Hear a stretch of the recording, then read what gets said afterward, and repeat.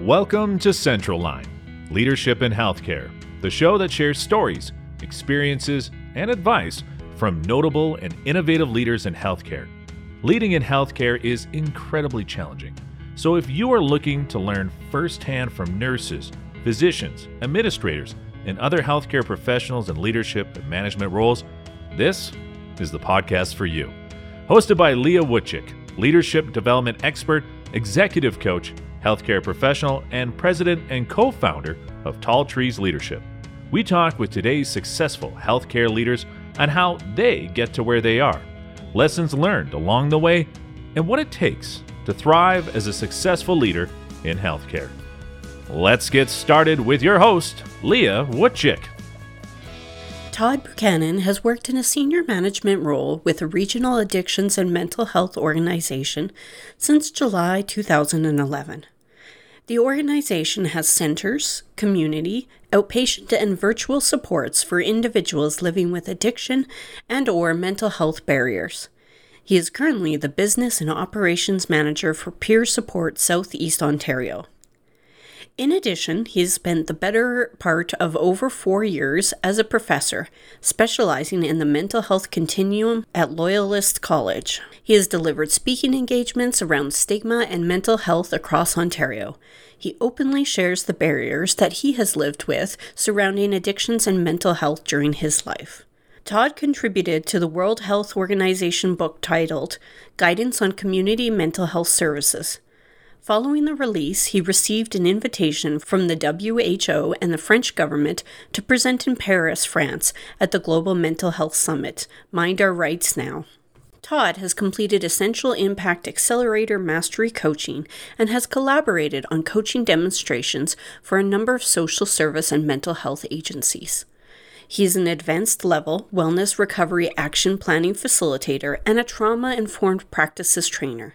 Todd enjoys spending time with a goat, Mr. Goat, and 2 alpacas, Carl and Theo, and collecting eggs from his chickens.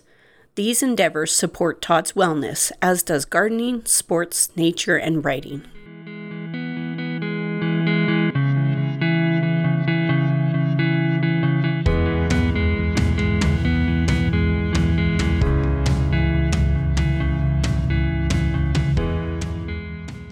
Hi, Todd. How are you today? I'm well, thank you. And how are you? I'm doing very well. Thank you. Thanks so much for being here on Central Line Leadership in Healthcare. I am really looking forward to today's conversation. I know we've been trying to connect for a while, so I'm so grateful that you were able to take time out of your day today. As we begin, if you wouldn't mind sharing a little bit about yourself and the work you do, but also, your story and how you ended up doing this type of work. Well, for sure. And I absolutely want to thank you for the opportunity. It has been a bit of a back and forth, and being in different provinces in Canada can offer some, challenges with time and all those things. But always, I'm happy to share, first and foremost, what I do. And then I'll give some background onto how I got to where I got to. I think everyone has an interesting story of where they end up and in different avenues. So currently, I am the Business and Operations Manager for an organization called Peer Support Southeast Ontario, which works with individuals who have barriers around addictions and mental health. In addition to that, I'm also a professor at Loyalist College, where I teach specifically in the social service worker program, and my specialty is around addictions and mental health there as well. How I got here, first identify as someone with lived experience around addictions and mental health barriers myself. So I spent the majority of my 20s in a place that was not great. With addiction and mental health concerns for myself personally. And there was a point when I just needed to make changes in my life. And I made those changes, and I ended up going back to school. So I'd been to university, and then I went back to college. And that really was the trajectory for my career change. And I ended up, doing some different things at different places. At that time of the job market, it was a lot of contract work. So I I hadn't talked openly about, my barriers around mental health and addiction prior to working here at Peer Supports Ontario and at Loyalist College. So I took a contract position at what is now known as Peer Support Southeast Ontario as maternity leave. And the first time I ever told anybody about my mental health barriers was the CEO of the organization.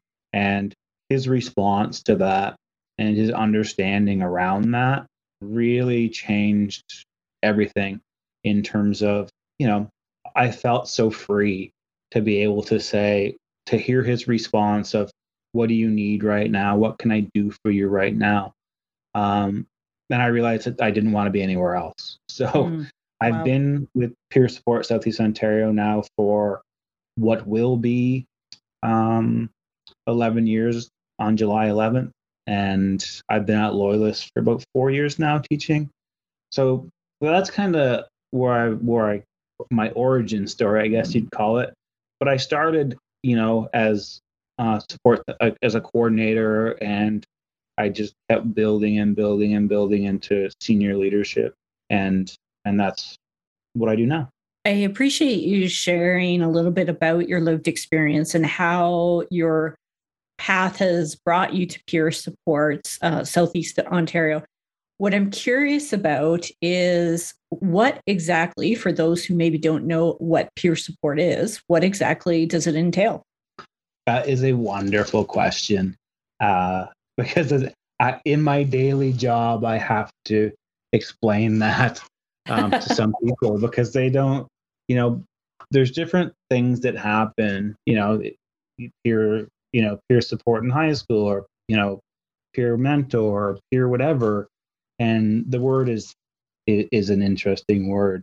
So we provide, our direct workers provide, and even through management, peer support, with the idea that peer support is when you have lived experience with something.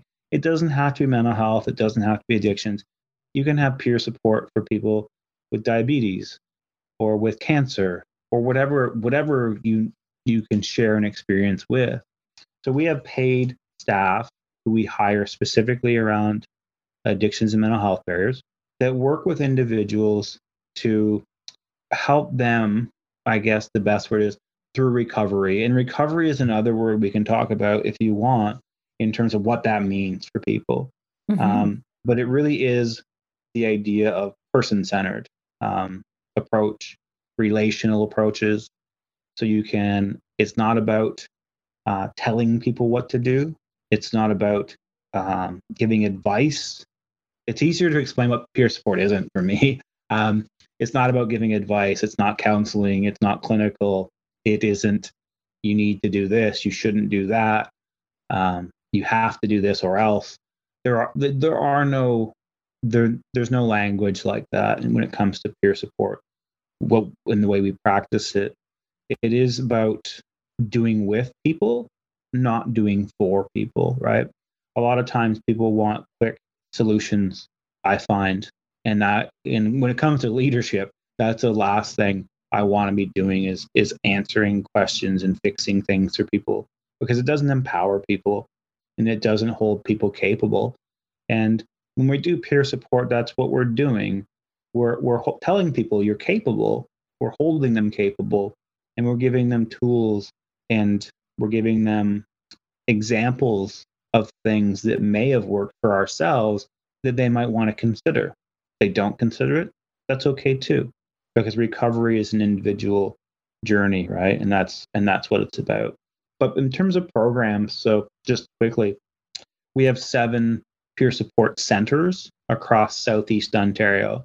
In Southeast Ontario, people might want to get a map out and see what that looks like. It's a huge area. It's like over 100,000 square kilometers, the region that we have services in. Wow. And support centers are kind of like a place for people to go. And peer support just doesn't happen between staff and peer. It can happen between peer and peer too. It's just a different type of relationship. So we have 7 centers spread out across that area. In our centers, we look at the idea of having things that people need that makes their lives a little easier. So we have lunch, we have laundry, washer dryer, we have TV, Netflix, we have groups and activities, provide social activities for people to be involved in, whether it's a recovery-based group or a fun activity like bingo. So it's kind of I like to call it, it's just a place to go and be who you are. We don't ask you for anything. We don't say like, tell us your name. And yeah, it's a beautiful part of an idea of being in a system, but not feeling like you're in a system. My experiences have been that people who have had negative experience with, quote, the system, sometimes don't want to re-engage in that system. Mm-hmm. And we offer a place where you don't feel like, and we're not tricking people, like you don't have to tell us anything. You don't have to say anything. You can just sit and have a cup of coffee, and that's okay if that is what you want to do. So those centers exist. And then we have community peer support, which is more one-to-one. It is one-to-one in the community with people that a support center might not be for them. They may not have access to maybe barriers in transportation, a whole host of reasons. And we provide that service. We also, so the transitional discharge model is a model that was started by Dr. Cheryl Forchuk out of Western Ontario, and she did the research behind that. And what we do with that is people who are transitioning, being discharged from inpatient mental health units, have an opportunity to be matched with someone, a peer support worker in the community that will hopefully sustain their ability to not be rehospitalized. And we did do some work with the World Health Organization around that. We were in a document by the World Health Organization that was published at Best Practice in Community Mental Health Services, which I'm very proud of. And following that, subsequently, I presented at the Paris Global Summit for Mental Health Rights, which was during COVID. And I'm disappointed I didn't get to go to Paris, but I was there. That's fair. Through Zoom or whatever platform we used. I don't think it was Zoom. It was a French platform, but it was an amazing experience nonetheless. And I wish I could have been there, but obviously that didn't work out. So yeah, those are the services. We also have virtual peer support, which is new. It's something that I created or had. I didn't create it. I had the IT company that we work with, Server Cloud Canada. They put it together for us really quickly, and it really helped during COVID. And when I had it built with the idea of long-term availability. I think sometimes people get excited about putting something out for a solution right away, but I also looked at like, what is the long-term benefit of having this platform? And there are long-term benefits for expansion. If people want to get peer support who aren't in our region, we can offer that as well. So really rounded out selection of services, and I'm quite proud of that. That's amazing. And thank you for sharing all of that. I mean, 2 things stood out to me as you were speaking. One was accessibility. So accessibility of your services and resources. And the other piece was sustainability. I mean, you mentioned a couple of times around sustainability and how important that is to you and the organization, but also the people you serve. Earlier, you mentioned recovery, and you said we could talk about that. So I'm curious, when you say recovery, what does that mean? Yeah, I mean, it means one thing to me, and it means one thing to someone else. So for me, my recovery was about, I can't use anymore, right? I realized that, and I do presentations on stigma as well. So I'm working on a new stigma campaign. Get the monkey off your back, talk about mental health. And I realized that I needed to just stop using, that I wasn't someone who could use when they felt like it and not use. I was pretty understanding of where I was at. Mm-hmm. And the reasons why I used was based in my mental health barriers. So for me, recovery really was about not using. And for some people, they may take that approach. I'm not saying, and again, I would never say to somebody that you have to never use to be in recovery. I don't Right. believe that. I don't Right. believe in the abstinence model per se. I know that it works for some people. I didn't take it upon myself that, I wasn't even thinking about recovery in the model or any of those things when I quit, right? It was just a matter of I need to do this or I won't be here in a year or so. Mhm. I didn't know when, but like it was inevitable. So I had to. I just felt like it was time to make that change. Recovery for some people could mean when it comes to addiction that they only use on the weekend or once a week or whatever that looks like. People in mental health recovery, they may, not want to have a therapeutic relationship, and that's okay. People may define their recovery as getting out of bed in the morning, you Mhm. know? Uh, so I wouldn't define it for other people, but I would define it as it's unique to every person. Some people Mm. may have the same idea of recovery. Hey, that's okay.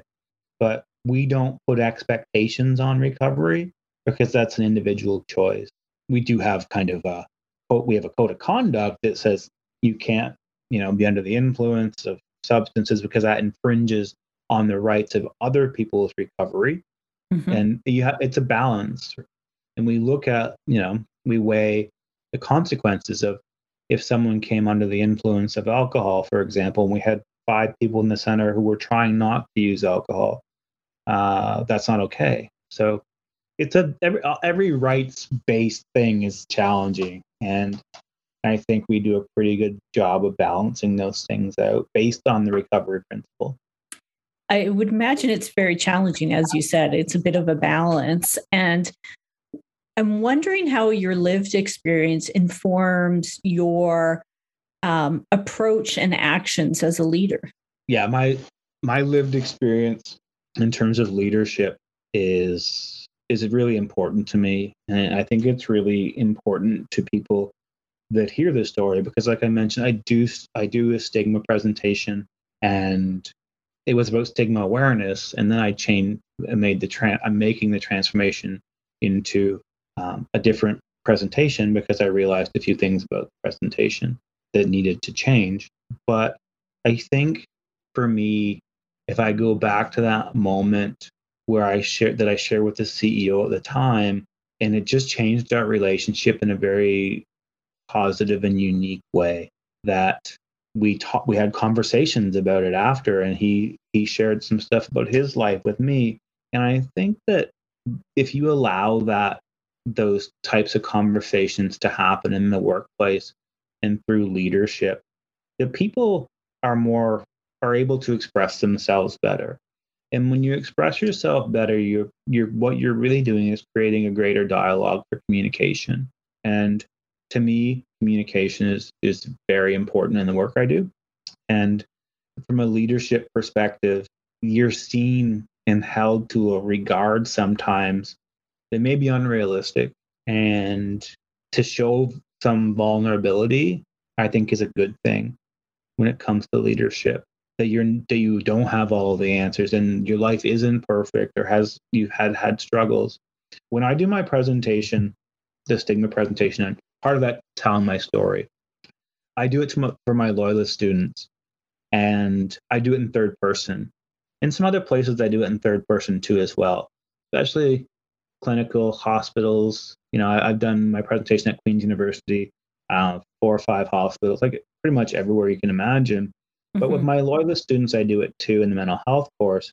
I do it from third person because I want their reaction to be that of, at the end, I tell them it's me, and their reaction is just really different because they see me as something before the presentation and they see me as a human after the presentation, Oh, right? As a real interesting. person, right?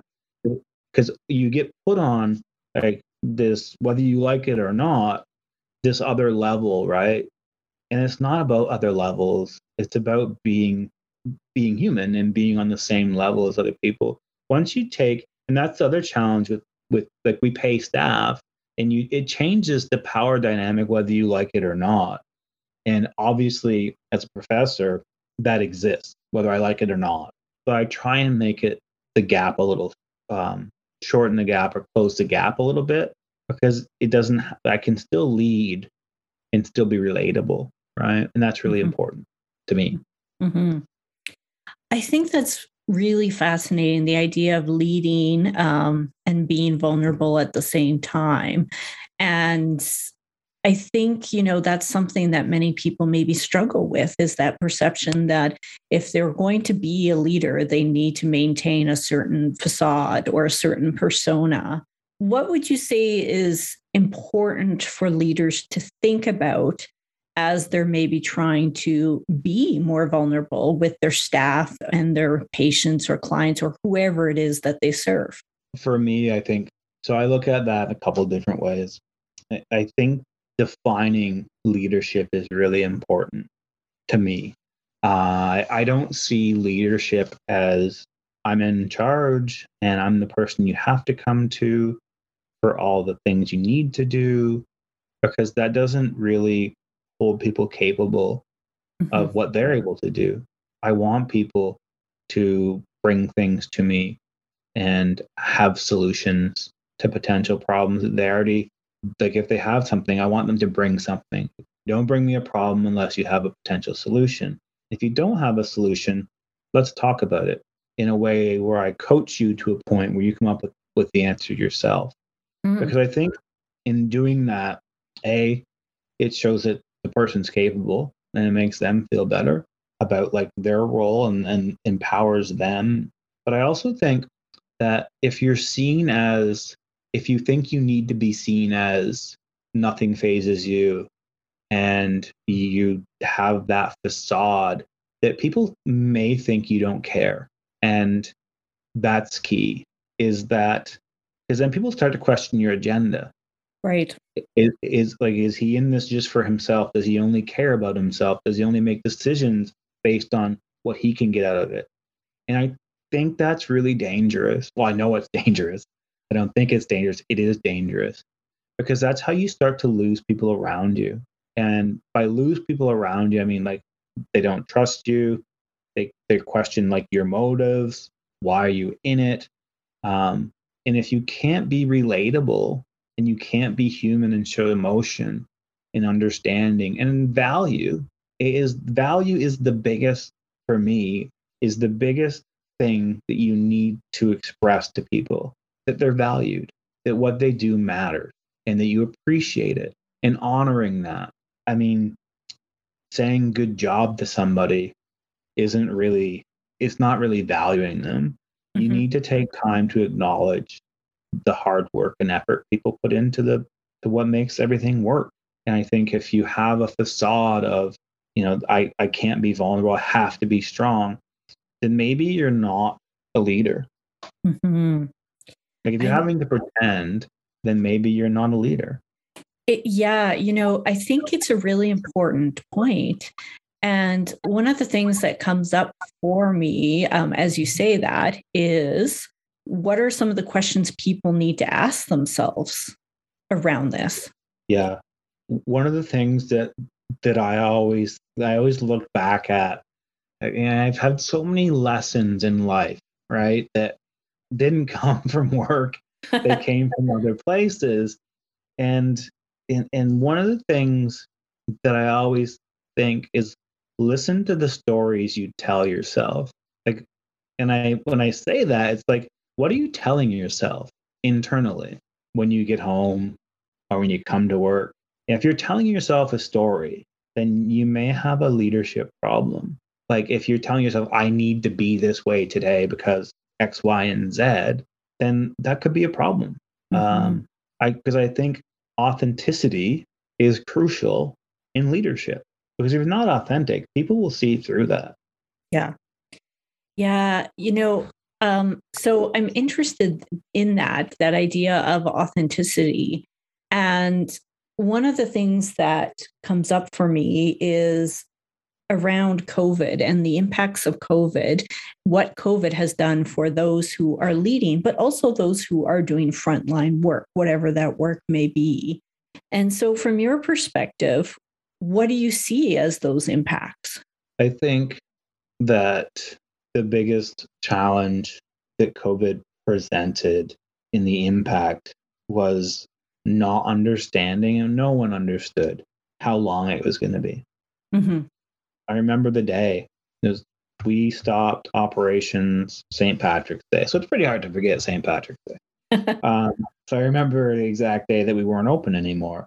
And I remember the college shut down and professional sports shut down. I'm like, oh, right.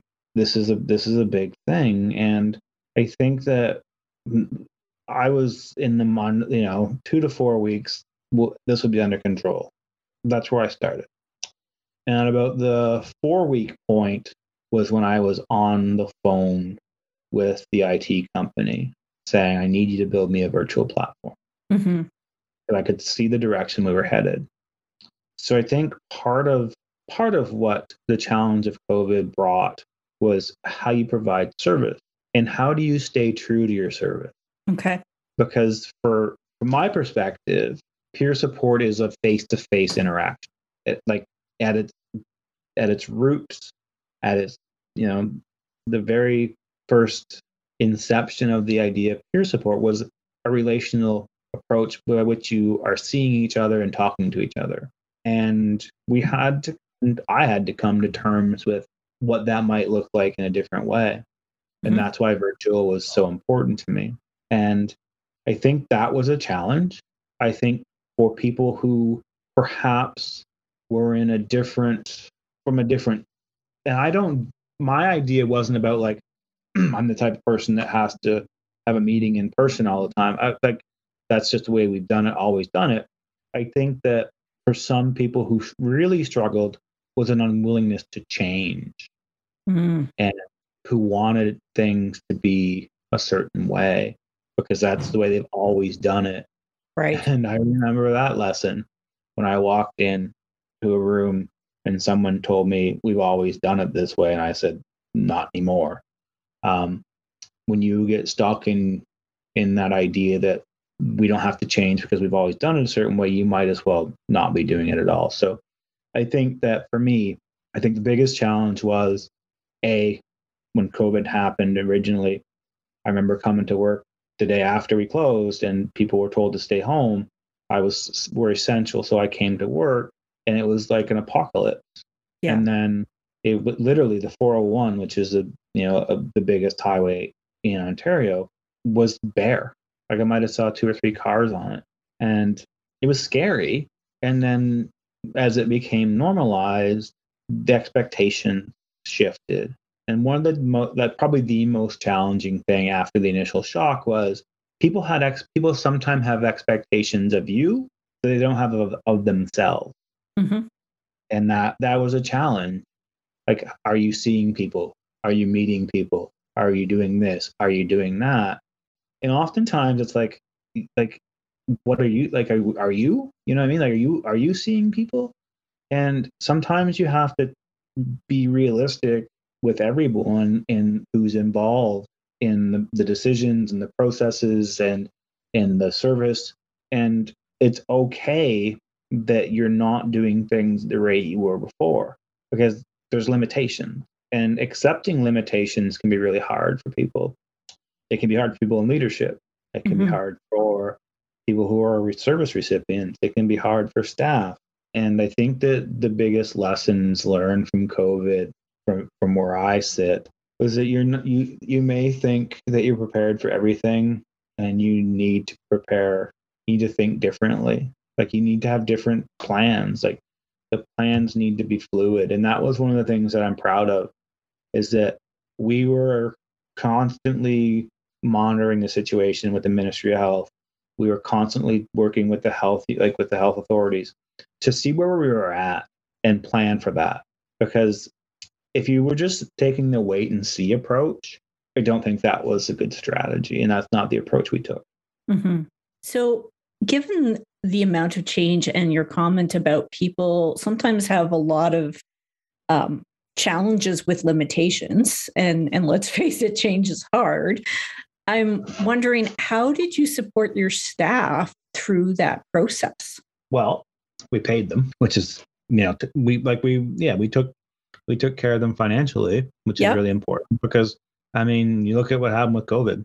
You have people who aren't going back to work Yeah. or who you lost because of COVID in terms of they don't work for you anymore. And we made a commitment to our staff to pay them when they were off. And it wasn't even a consideration not to do that. Mm-hmm. Having said that, the length of time wasn't anticipated, but we made that commitment, and because we understand how difficult it is, like with people with lived experience, or to be secure, like to have a sense of security. Yeah. The biggest issue or barrier really was sense of purpose for people when we had to close services down for a bit. Mental health for some, addictions, barriers for some. A lot of what we do gives employees a sense of purpose, that they matter, that their experiences matter. And I could see how it could be difficult for people with depression, for example, to not have that extra motivation or need to get up, and how routines get shifted. So, I mean, keeping our staff informed every step of the way was important. And I would send memos out and be in contact with them regularly. I think that's important. Just we're not hiding anything. Here's what we know this week or this month, right? Mm-hmm. We know this. Here's where we're at. Here's what we're thinking next. And that was helpful probably, but you cannot take the human element out of things you do. Like you cannot remove that human element. It's so key. I really admire what you're saying about the human element. And it's clear that that is something that is just first and foremost in your mind when you think about the work you do. And as you talked about the effect of COVID on some of your staff who do have that lived experience, who do have addictions or mental health barriers, I imagine the loss of the work that they were doing was quite profound for some of them. Yeah, I mean, one of the lessons I hope everyone learns from COVID, and I don't mean this in a told you so type way, but we know that mental health barriers rose during COVID. We know that addiction barriers rose during COVID. Mm-hmm. Really hope, because people will begin recovery, and those things will change for some of those people. But I hope they remember what it was like going forward. And I hope they show the respect that people deserve who are living with mental health and addictions barriers for a very long time. That's one of the things that I hope happens from COVID at the end. Like, we're nearing the finish line, hopefully, but you don't really know for sure. But that is remembered, because I heard it a lot, and I don't try and stay away from media as much as possible. Yep. But I heard it a lot, right? As a reason, we need, like, people who didn't have barriers to mental health before were now having barriers to mental health, isolation, depression, alcohol consumption went through the roof in Ontario for sure. They did the Liquor Control Board of Ontario did very well in the first 3 months during COVID. But I really, hope that people take that experience and are able to then look at people as human, right? Who live with those barriers on an ongoing basis. I think that is my hope from what comes out of COVID more than anything else. I hear in that an element of understanding that, the hope is that people have understanding. Yeah. I think that because people were saying, like, this is how COVID is impacting us. Yeah. Like, that was the messaging. COVID is impacting our children and us and us as people and communities and all those things. And I get it. Like, I can understand that as a person, because I've lived some of those experiences myself on a regular basis. And I heard that, and I'm like, I don't want people to have mental health or addictions barriers. That's not what I want. What I want is understanding around the fact that people do have them. Yeah. And because episodic, barriers around addictions, mental health is one thing, but the chronic element of addictions and mental health barriers is another thing. Mm-hmm. And I think that hopefully most people will take that into consideration the next time they see someone, and they don't say, what's wrong with that person, but what happened to that person? Because what I'm hearing is what happened to you during COVID, right? Not what's wrong with you because of COVID. Yeah. What happened to you because of COVID? And that's a pretty simple language shift. And I think that's really important. Wow. Yeah. Powerfully said. And so, Todd, I'm curious, if you were to offer one final piece of advice or words of wisdom to the leaders out there in whatever role or capacity that they're in, what would it be? One piece of leadership advice. I think there's a couple ways to answer that. I think that you can be a leader and it doesn't reflect necessarily your title or the job that you do, that you can be a leader without having to sit in a certain chair or occupy a certain position, and you can still be a leader. Because I think that sometimes people end up in chairs or positions and they're not necessarily leaders. And I would encourage those who have the leadership capabilities to understand that you can still be a leader without being in charge. I agree 100%. And thank you for sharing that. So in closing, thank you so much for your time and your experiences and everything you've offered today. I learned a lot, and I think I'd love to have you back in the future and continue on this conversation. Can I just say one more thing before we close? Yeah. About leadership and being a leader? Please do. You're a human first. You're a leader second. I love it. Thank you, Todd. Thank you, Leah. Thanks so much for joining us today at Central Line, Leadership in Healthcare. Also, if you liked what you heard, please head on over to Apple Podcasts to leave us a review. Be sure to subscribe so that you never miss an episode. Also, if you'd like to learn more about our host, Leah Woodchick, check out talltreesleadership.com.